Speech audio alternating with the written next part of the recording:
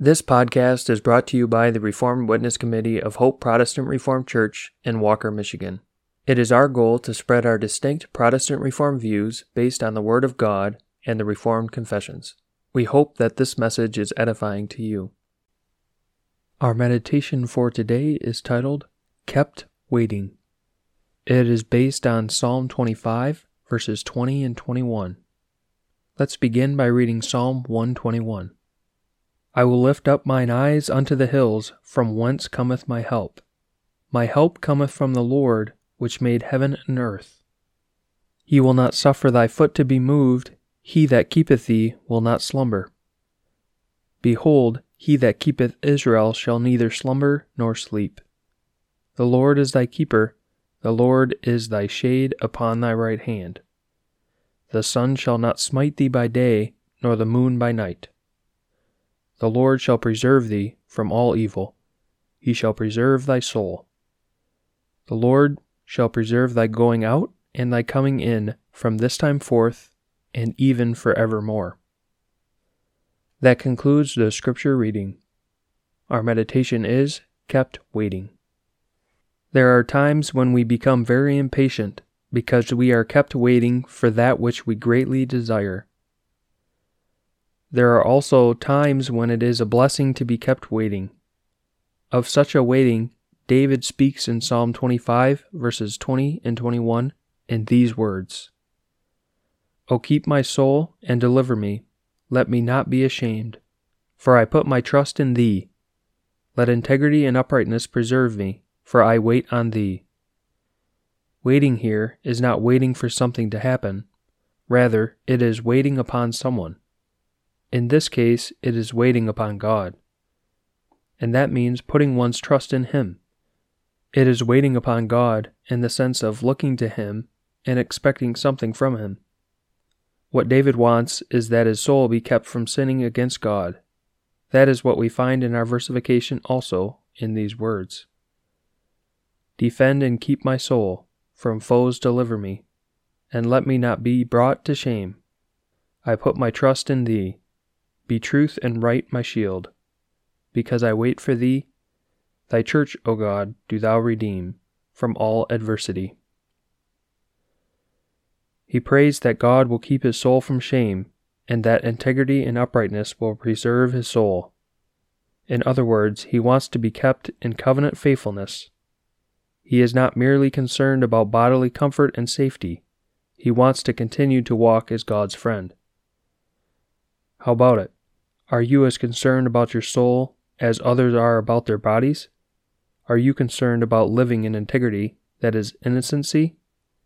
Is uprightness, being exactly as God wants you to be, your deep desire? Is that more interesting to you than to be kept from sickness, pain, and physical death? Do you want to be kept where you will enjoy God's secret and enjoy covenant blessings? Pray then, that you may be kept waiting upon God and His mercy in Christ. That is a blessed waiting. And that is a very important keeping. We must wait upon God, but He must keep us in that covenant activity. He must keep us in the new life Christ earned for us and has bestowed upon us. The Psalm Choir will close for today by singing from Psalter number 345.